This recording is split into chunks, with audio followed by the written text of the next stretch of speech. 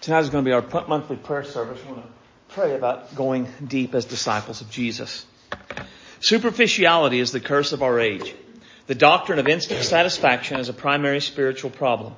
The desperate need today is not for a greater number of intelligent people or gifted people, but deep people. So says Richard Foster in his book, Celebration of Discipline. I believe this quote gets at the heart of what Jesus wants for his people. Jesus wants us to be a deep people rather than a shallow people. Now, God's Word doesn't use the phrase deep or shallow. Instead, it uses mature or immature. Now, I want us to kind of look at a contrast tonight. So turn to Hebrews 6, page 922.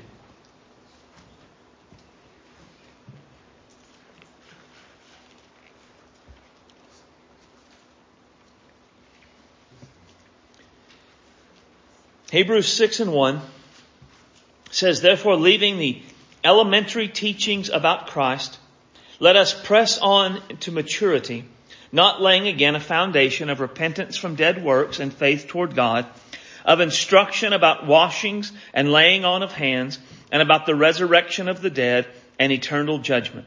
And if God permits, and this we will do if God permits." Now notice the call in verse 1. It is to leave the elementary, the basic teachings of Christ and to move on to maturity. He wanted them to be deep people as far as their relationship with Jesus, their spiritual lives, and what kind of disciples of Jesus they were. Now, one of the reasons he has to make this call to them is because they haven't moved on to maturity. They haven't moved on to be deep disciples of Jesus yet. Look at verse 11 of chapter 5. "Concerning him, we have much to say, but it is difficult to explain it to you, since you have become poor listeners. For though by this time you ought to be teachers, you have need again for someone to teach you the elementary principles of the actual words of God. And you have come to need milk and not solid food. For everyone who partakes only of milk is unacquainted with the word of righteousness, for he is an infant. But solid food is for the mature, who because of practice have their exercises trained to distinguish between good and evil." Now, one important lesson to learn here about the idea of maturity, of becoming a deep disciple, is that it's not automatic. Someone doesn't surrender their lives to Christ, repent, believe, and get saved, and then automatically begin to grow, mature, and become deep. Right? Part of his argument in verse 12 is by this time they've been saved long enough, they should be deep disciples of Jesus, but they aren't. They've been Christians long enough to move beyond where they are now, but for one reason or another, they have not progressed in the way that they should. Right? They are shallow Christians and not deep disciples. And in this passage, the author, he contrasts those who are deep disciples or those who are shallow Christians with those who are deep disciples. Let's just take a few minutes and look at the contrast he paints. First, shallow Christians are poor listeners. Right, in verse 11, he said, "Concerning him," Melchizedek, which we don't have time to talk about, "we have much to say, and it's difficult to explain since you have become poor listeners." Now this means they were negligent and lazy in their studying of God's Word.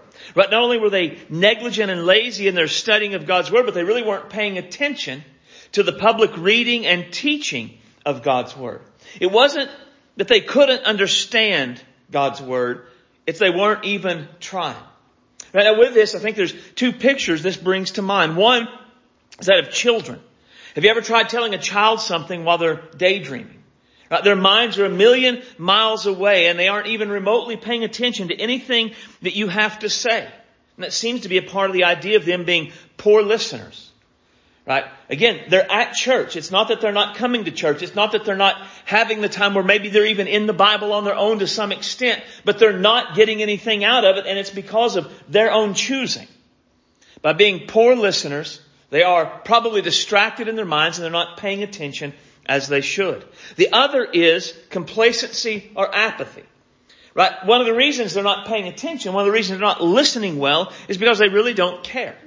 They're comfortable with their lives the way they are, so they aren't really interested in getting deep into God's Word on their own, and they aren't really interested in paying a whole lot of attention to what's being said or taught as God's Word is read and preached when they gather with their church body.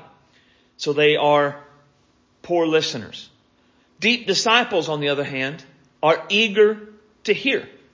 Right? Since shallow Christians are dull of hearing or are poor listeners, then the deep disciple is eager to hear, eager to listen. They aren't lazy in their study of God's Word. They aren't distracted as they hear it being preached and taught and read out loud. They are eager to learn what Jesus has for them. They are eager to hear what the Word of God says because they want to be everything Jesus wants them to be.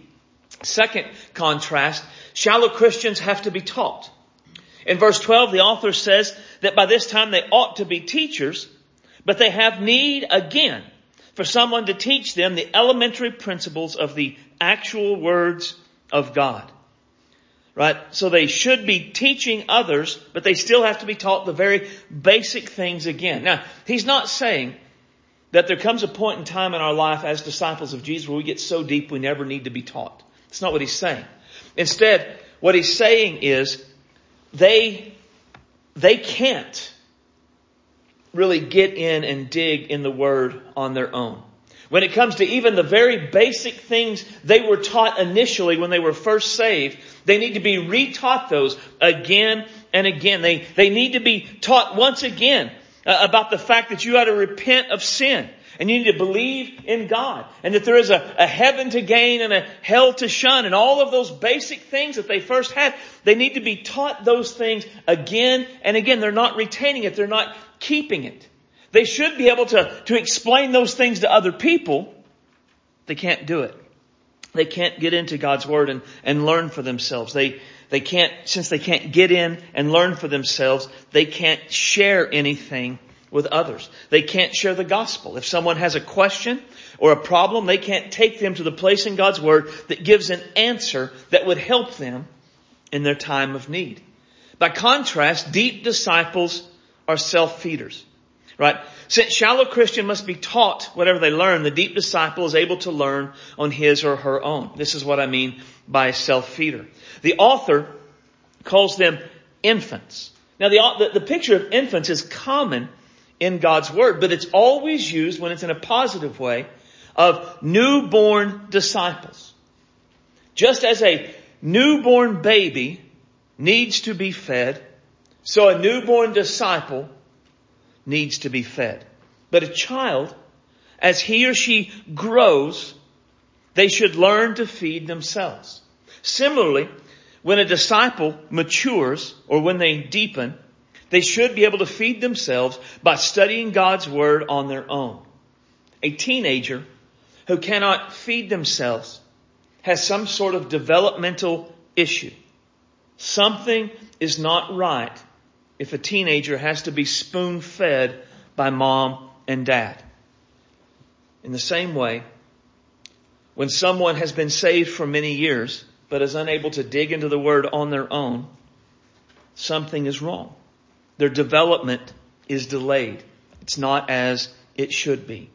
A deep disciple of Jesus can study the Word on their own and get spiritual nourishment they need. Not only can they study on their own to feed themselves, but they have something to share with others. Right? They are able to teach is the idea here. Now, the idea of teach here doesn't mean like sit in a classroom setting. Right? He's not talking about teaching as in you hold court, you have a class, and you instruct. Teaching is a spiritual gift all on its own. Rather, the idea here seems to be the deep disciple of Jesus can share God's Word with others. The deep disciple of Jesus has been in God's Word on their own. They know what it says, they know what it means, they've studied, and when someone has a question, they can give an answer from the Bible. When someone has a concern, they can give encouragement from the Bible. When someone wants to know about life and salvation and eternal life, they can give an answer out of the Bible. Deep disciple of Jesus not only can feed themselves, but then they're able to help others along the way. The final contrast is shallow Christians lack discernment. Verse 13 and 14. For everyone who partakes only of milk is acquainted is unacquainted with the word of righteousness, for he is an infant. But solid food is for the mature, who because of practice have their senses trained to distinguish between good and evil. Those who are shallow are unskilled in the word of God. Now this is similar to what I talked about before about them not being in it, but it's still something different. But the source of the problem is essentially the same. The shallow Christian spends no time in God's word, and when they do, they don't pay attention. When they hear it, they aren't listening. And so they have nothing to give. But in this case, what they need is discernment. Now, I would define discernment as the ability to apply God's word to the problems of life God's word does address. Right? Discernment is the ability to say, here's what the Bible says, here's what it means, here's how it would apply to this situation. Here's what the Bible says, and here's how this applies to what's right and what's wrong. What a Christian should do and what they shouldn't do. Right? But a shallow Christian cannot give biblical answers to the problems of life. A shallow Christian cannot show from God's word why they believe what they believe. And since they lack discernment, they are susceptible to receiving an answer from anyone. This is along the lines of what Ephesians 4 says about people being tossed to and fro and carried about by any wind of doctrine. Right? Shallow Christians, since they don't have discernment, anybody that can make a solid case about anything, well, I'm just going to go along with that. And then if somebody makes a better case, then they're going to go along with that. And so they believe this today and that tomorrow and something else over here. And they are just constantly bouncing around by whoever can make the best case at the last time that they heard it, because they don't have the discernment to say that's not right. And here's why the Bible says it's not right. The shallow Christian will embrace whatever answer they find to whatever question is presented to them without knowing or even possibly caring what God's word says. The deep disciple, though, does have discernment.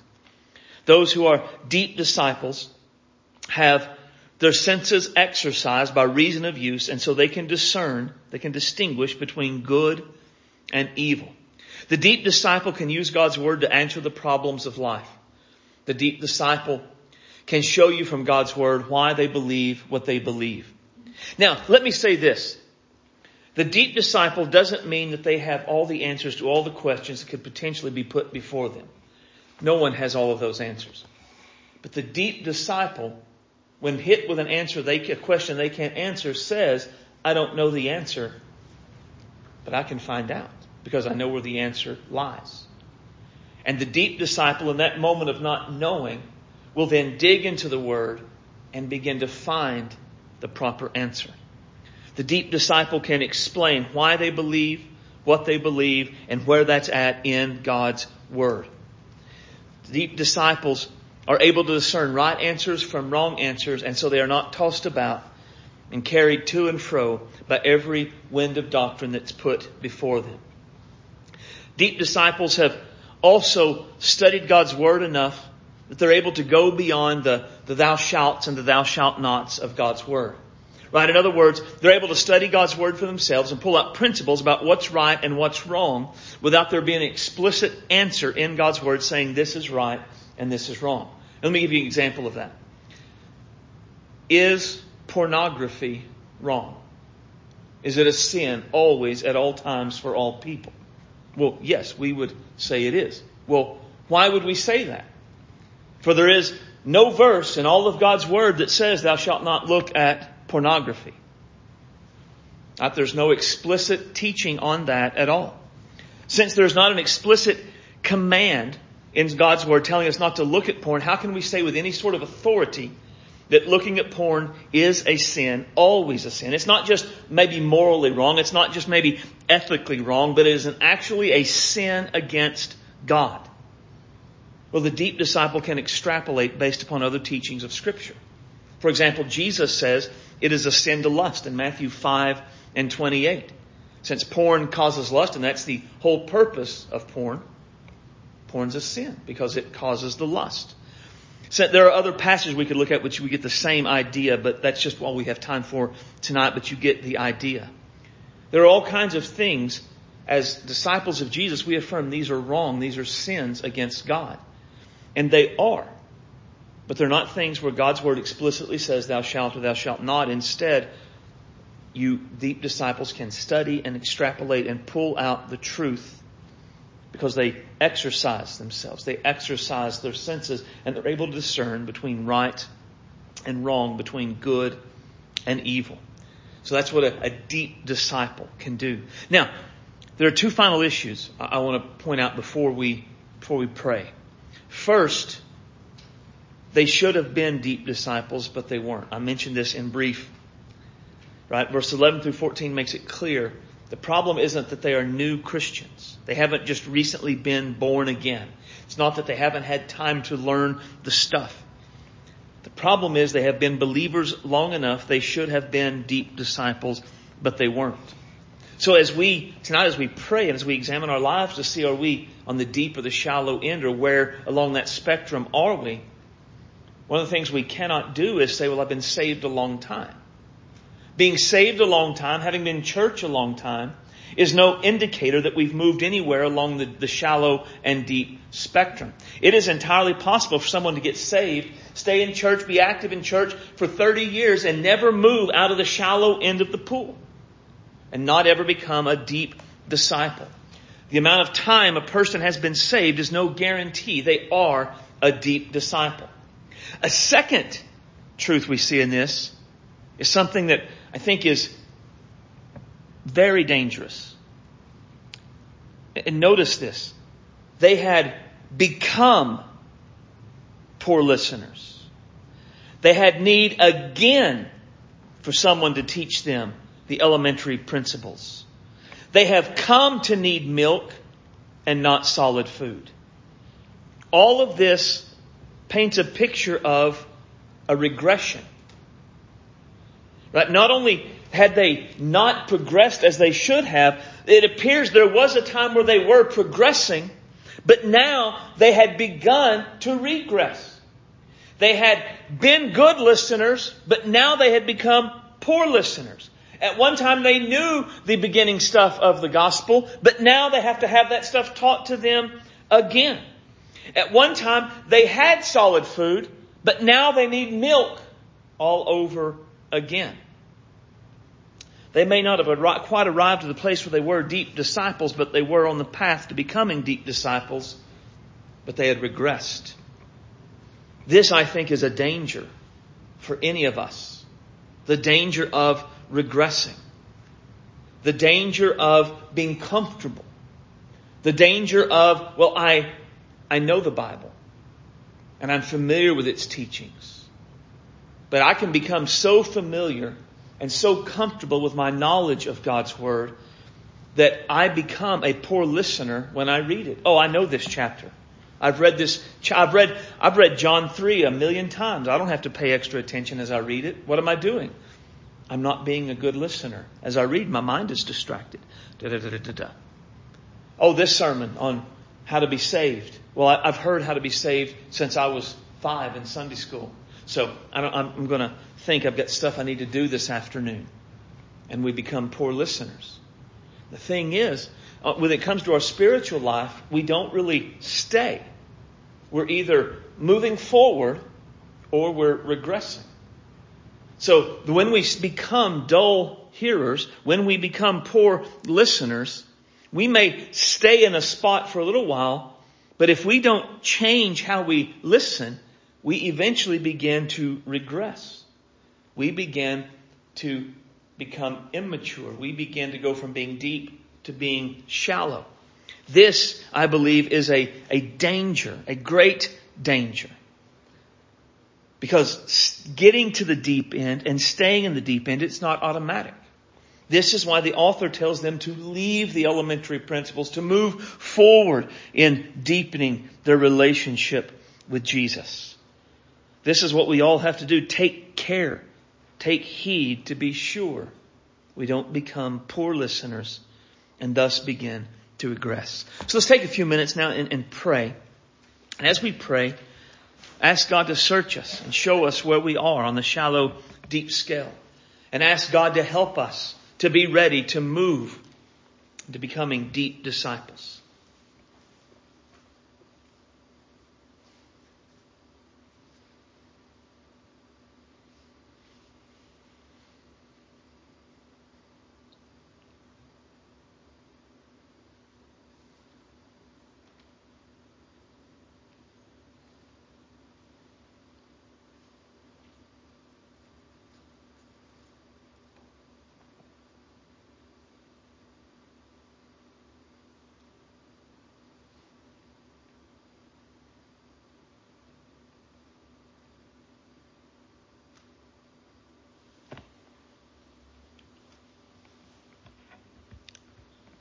Heavenly Father, we love you. You are wonderful, great, and glorious. We thank you, Father, for what you have given us in Christ. We are thankful, Lord, for your Spirit who lives within us. We are thankful for your word, which guides us.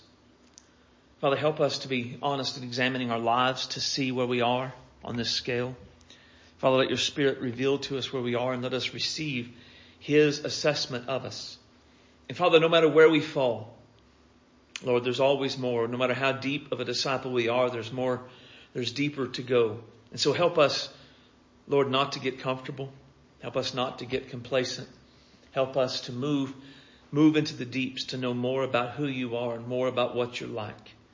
Help us to better understand your word. Help us to push further and further and further into you, Father. We love you. Have your way in our lives. We ask in Jesus' name. Amen. Now, what I want to do in the rest of the service is give us specific ways to pray so we can become deep disciples. From this, I want us to look at a passage of Scripture. So turn to Colossians 1. And I don't know what page that's on. I forgot to mark that down. Colossians 1 verses 9 through 12. It's page 1245 in my Bible, if that helps anyone. I'll read the passage and I'll come back and kind of look at it in depth, sort of.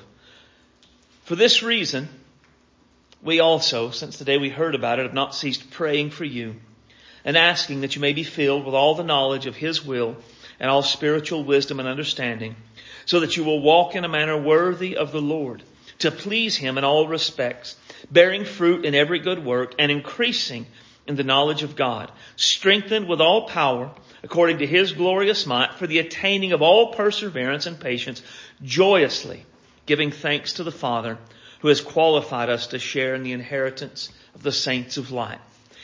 This is one of Paul's prayers for the people, and as he tells them what he prays for, it gives us some ways we can pray for ourselves and for others, so that we or others may become deep disciples of Jesus. The first way to pray is to pray to know God's word. Right? So the first thing he prays for, be filled with the knowledge of his will, knowledge of God's will. Now the reality is we cannot know God's will without knowing God's word. This is one of the key aspects of knowing God's will. Now, I understand there are some things that are God's will that are not explicitly given in God's word. God's word isn't going to tell you who to marry, right? But if you know God's word, you might can learn who not to marry. Right? There are certain character traits and certain things that God's word says that a disciple of Jesus, they should not marry a person like this. But I won't know that if I don't know God's word. Right? So to know God's will, I must know God's word. And if we were to take time to look at Psalm 119, almost all of Psalm 119 is about the word of God in one way or another. And one of the repeated ideas in the psalm is a prayer where the psalmist prays for understanding. This is one of my favorite ones. Psalm 119, 33 and 34. Teach me the way of your statutes, Lord, and I shall comply with it to the end. Give me understanding so that I may comply with your law and keep it with all of my heart. Now notice, this is a prayer for understanding so the psalmist can apply what he understands.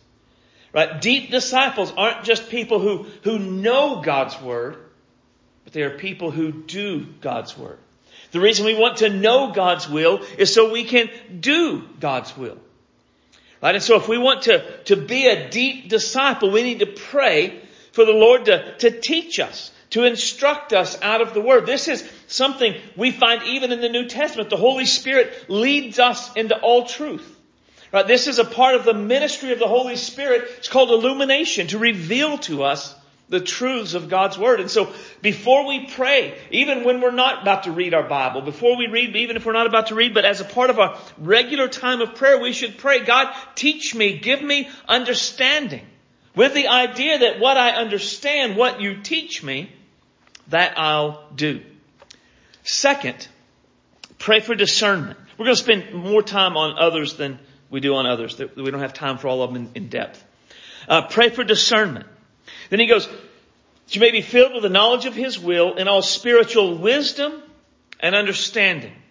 Now the prayer for all spiritual wisdom and understanding follows being filled with the knowledge of God's will. So the idea is this: the better we know God's will, the better we'll be able to know what things please Him and what things displease Him. This knowledge of God and His will, it develops our discernment.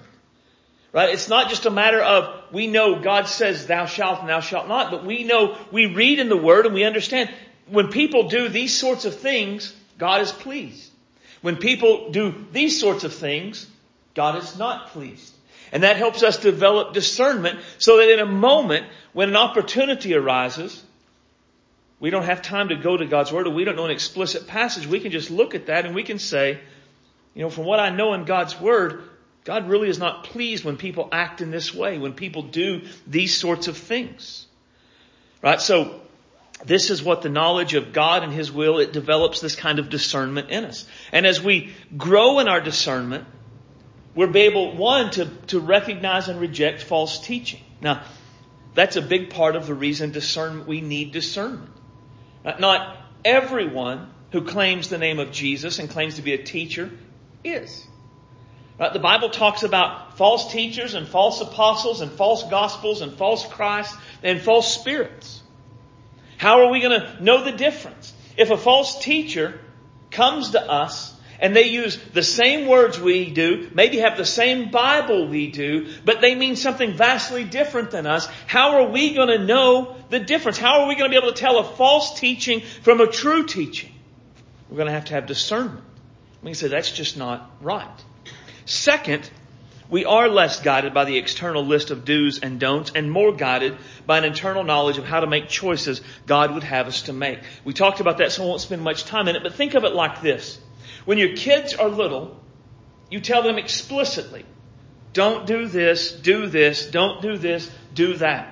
As they get older, they've developed an idea of what things you want them to do and not do. And you're able to say, you don't have to say do and not do. You're able to say, and give them more leeway and more freedom as they make choices based upon what they know about who you are, what you like, and what they're going to get in trouble for.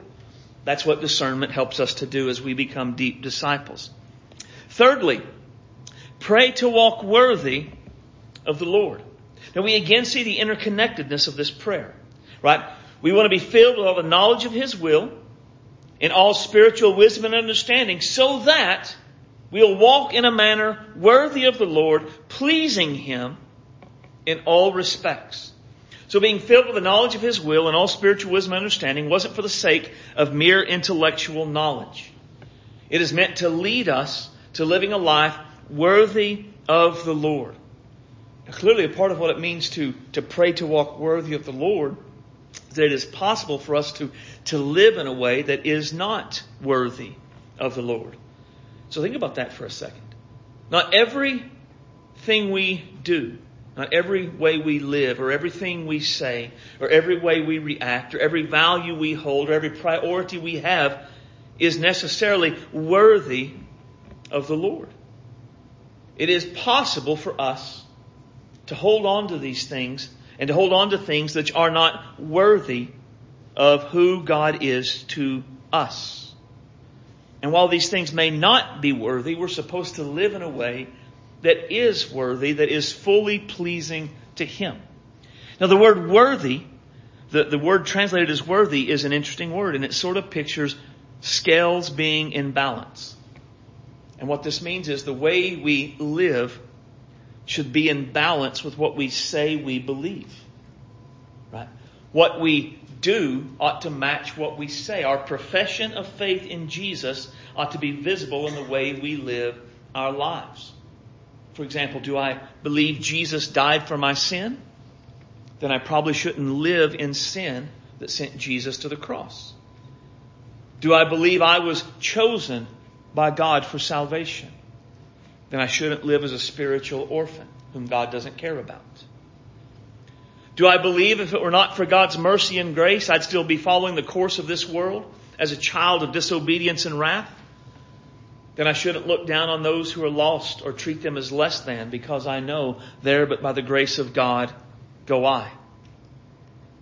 Do I believe I am God's workmanship created in Christ Jesus unto good works?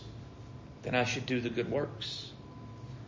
Do I believe I'm created in the image of God, that people are created in the image of God? Then I should treat other image bearers with respect due the fact that they are image bearers of God. Do I believe Jesus, through His bloody death on the cross, has made us into one body and one church? Then we shouldn't see maybe other churches as competition or the enemy. Maybe we should recognize we are all on one team. We are all on Team Jesus. We could go on and on, but you get the idea with this. If we believe God's Word is real and right and true, then our attitudes and actions and reactions and values and priorities and speech should reflect this. And where they do not, we are not walking worthy of the Lord. Since we have been saved by Jesus, we should strive to walk worthy of Jesus at home, at school, church, at work, on our hobbies, everywhere we go, to live as His representatives, so He would not be diminished in anyone's eyes by the lives we live and the things we do. And as we walk in a manner worthy of the Lord, we please Him in every respect. When we walk worthy of the Lord in every area of our life, we please God in every area of our life. Since this is what we want, we pray for God to help us to do this, to show us ways where we don't do this, to show us what we need to do to fix it so we do this. So we also pray to be fruitful, bearing fruit in every good work. Now, the idea of disciples of Jesus being fruitful is consistent in God's Word. Jesus emphasized this in one of His last teachings. I'm the vine, you're the branches. The one who remains in me and I in him bears much fruit. For apart from me, you can do nothing. I wish we had more time to get into the idea of being fruitful, but just a few quick things about this. First, our being able to bear fruit is conditioned upon our being connected to Jesus. Without Him, we can do nothing. We must remain in Him and abide in Him, and only then can we bear fruit. If we fall away from Jesus, we begin to drift away from Jesus, our fruitfulness declines. Second, bearing fruit should be a natural part of our lives. Right? In fact, John 15:8 says it should be natural for us to bear much fruit. That's what he says here. I bears much fruit. As we remain in our relationship with Jesus, this union allows the Holy Spirit to flow from Jesus into us, and we naturally bear fruit. Fruit should be a part of all of our lives. There should be something all of us look at and we say that is a result of His work in me and through me and for me. Now, I love the exact wording here, bearing fruit in every good work. And I like this because it shows our relationship with Jesus impacts every area of our lives. Right? So when I pray this, I've prayed this for myself for several years. I pray it in many different areas, from my what I would call the quote unquote spiritual things, like reading my Bible and praying and preaching, but also to normal things like what kind of dad I am, what kind of husband I am. Right? Why? Because if it is a good work, then it is a good work I can bear fruit for the Father's glory in. Right? And this is to me an important thing. It shows Jesus is concerned not just about our spiritual life, but about all of life. So if what we're doing in life, in no matter what it is, if it is a good work, then we can pray for Jesus to help us bear good fruit in our good work for the Father's glory. And it's in all things. Pray to know God better. increasing in the knowledge of God.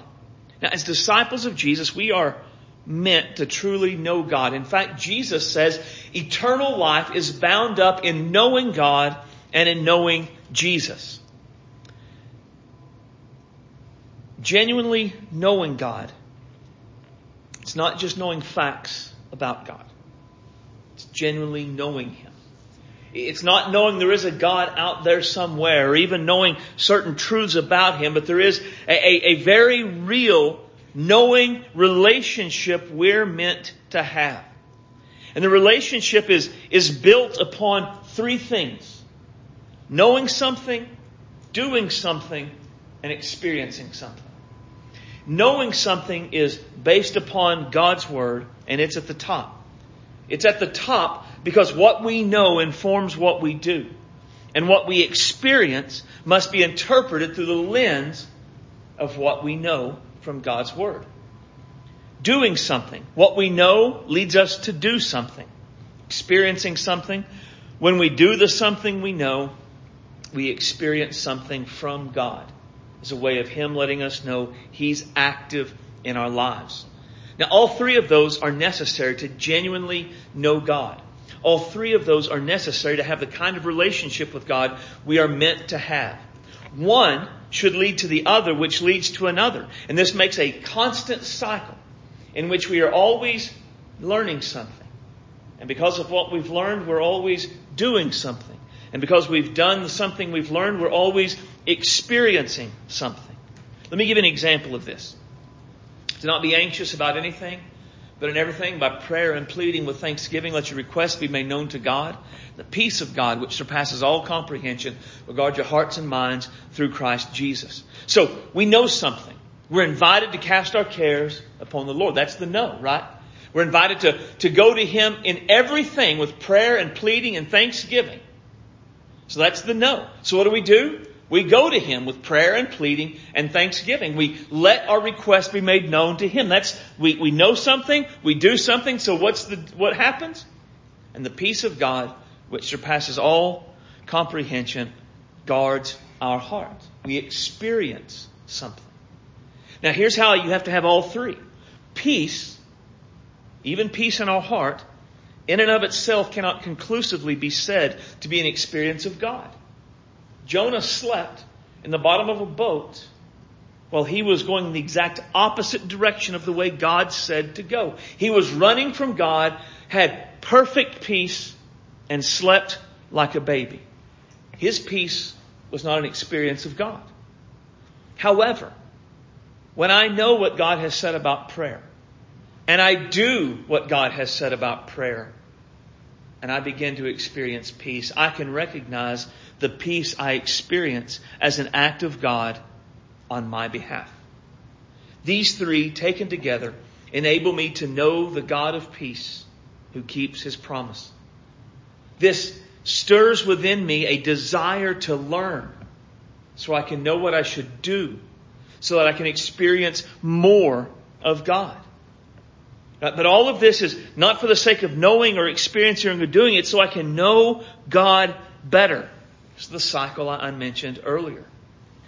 Since all three of these are necessary for knowing God, the God who is eternal life, being out of balance causes me to miss something which should be a part of my life. If we're knowing without doing, we're not experiencing, and we're missing something. If we're doing just whatever we want to do, but we don't know what God has said, we can't be sure our experiences we have are really from God, and we're missing something.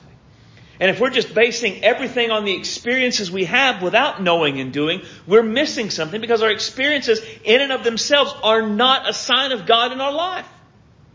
It takes all three. We cannot be out of balance. We shouldn't be content with just knowing something about God. We shouldn't be content with just doing something for God. We shouldn't be content with just experiencing something and say that is God. We should desire what it says. We should desire to know what God has said, to do what God has said, and to experience what God has said. Genuinely knowing God involves experiencing God. We are meant to know God by experience, and we should not settle for anything less. And so we pray to know God better. Pray for spiritual strength. One of my favorite parts of the prayer is verse 11. Strengthened with all power, according to His glorious might, for the attaining of all perseverance and patience joyously. Pray to be strengthened with all power, according to God's glorious might.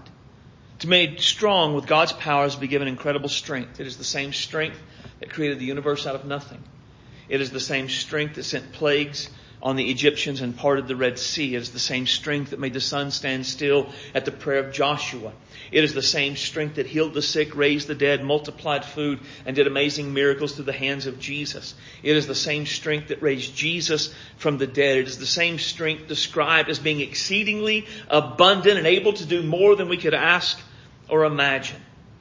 This is the strength we're to pray for, to be strengthened by His glorious might. But I love this next part. For what point and what purpose? For the attaining of perseverance and patience. For all perseverance and patience.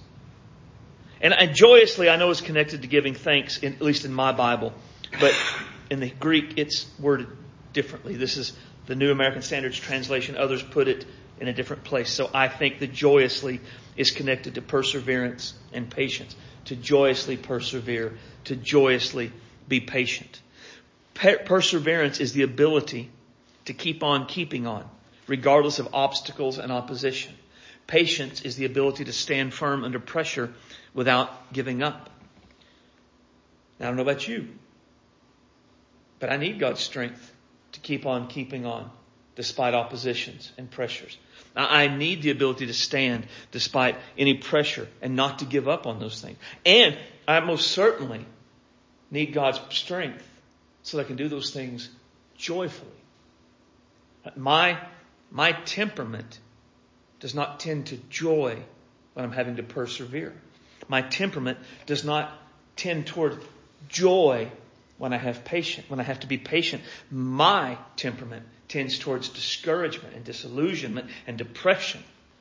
And if I am going to joyously persevere, to joyously be patient, it is going to have to be something way outside of me. And this is what we're to pray for. To pray God would strengthen us with all power according to His glorious might, so we can persevere joyously. So we can joyously be patient despite pressure and opposition without giving up, to keep on. So we pray for spiritual strength. And then finally we pray to be thankful. Giving thanks to the Father who has qualified us to share in the inheritance and the saints of light. We know 1 Thessalonians 5:18 says it's always God's will to be thankful in every circumstance. Not for, but in. And in this case, He has connected it again to give thanks to the Father because of what we have in Christ. He's not saying be thankful for whatever is making you have to persevere and be patient. But be thankful because of what you have in Christ.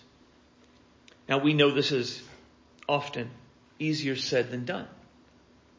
And so we pray to be as thankful as we ought to be. Because again, you may be different. I'm just saying for me. When I'm in the place where I have to persevere and be patient, I don't see all the good things. All I can see is what's making me have to persevere. All I can see is what's making me have to be patient. And there's not a lot of joy in that. And there's not a lot of thanksgiving in that. And so I need God to help me to remember all I have in Christ, so that I can be thankful to the Father because of what I have in Christ. And so we pray to be as thankful as we ought to be. When we offer up these requests to God, we don't have to worry about whether or not it's His will. We are praying straight out of God's Word. It is His will. Without question, it is God's will for every one of us in here to know His Word, to be filled with all spiritual wisdom and understanding, to walk worthy of Him, to please Him in all respects, to bear fruit in every good work, to increase in our knowledge of Him, to be strengthened with all power so we can joyfully persevere and be patient and to give thanks. It is absolutely God's will for all of those things. And so we can pray them confidently. So when next we go to prayer, we should ask God to begin transforming us. Maybe pray for others as well. This powerful prayer. Our walk will be strengthened. Our faith will grow. And we will move more and more into being deep disciples of Jesus. Let's take just a minute and pray and begin to pray at least one or two of these. And then we'll close.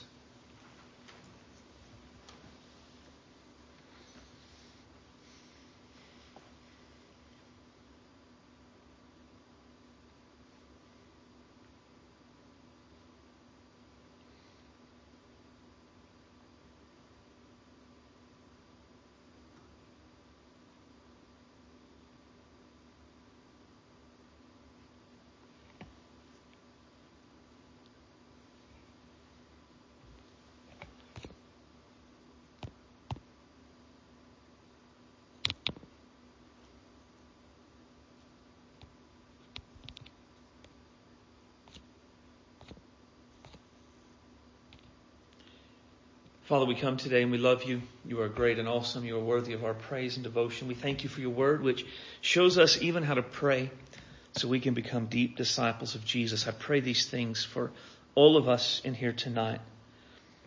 Help us, Father, to be filled with the knowledge of your will and all spiritual wisdom and understanding. Make us a people who walk worthy of you and please you in all respects and in all areas of our lives. Father, we do many good works, whether it's our service to you, our time in the Word, the way we love our spouses and our children, what we do in the community or on the jobs. Those are all good works. Let us bear fruit in all of those things. Let us bear fruit for your glory in every good work in our lives. Let us increase in the knowledge of you. Show us something from your Word. Let us do that something we learn, and then let us experience the promise you've given associated with it, Father. Let us not be content to know about you, but let us be a people who love you and who know you by experience. Strengthen us with all power according to your glorious might. Father, I know from many in here, there are things going on that are difficult, things that are hard. So strengthen with all might, with all power according to your glorious might, so we can joyously persevere. We can joyously be patient. And that even in the midst of the darkest valley, we would remember who we are in Christ and what we have as your sons and your daughters. And we would give you thanks and praise. We ask this in Jesus' name for his sake. Amen.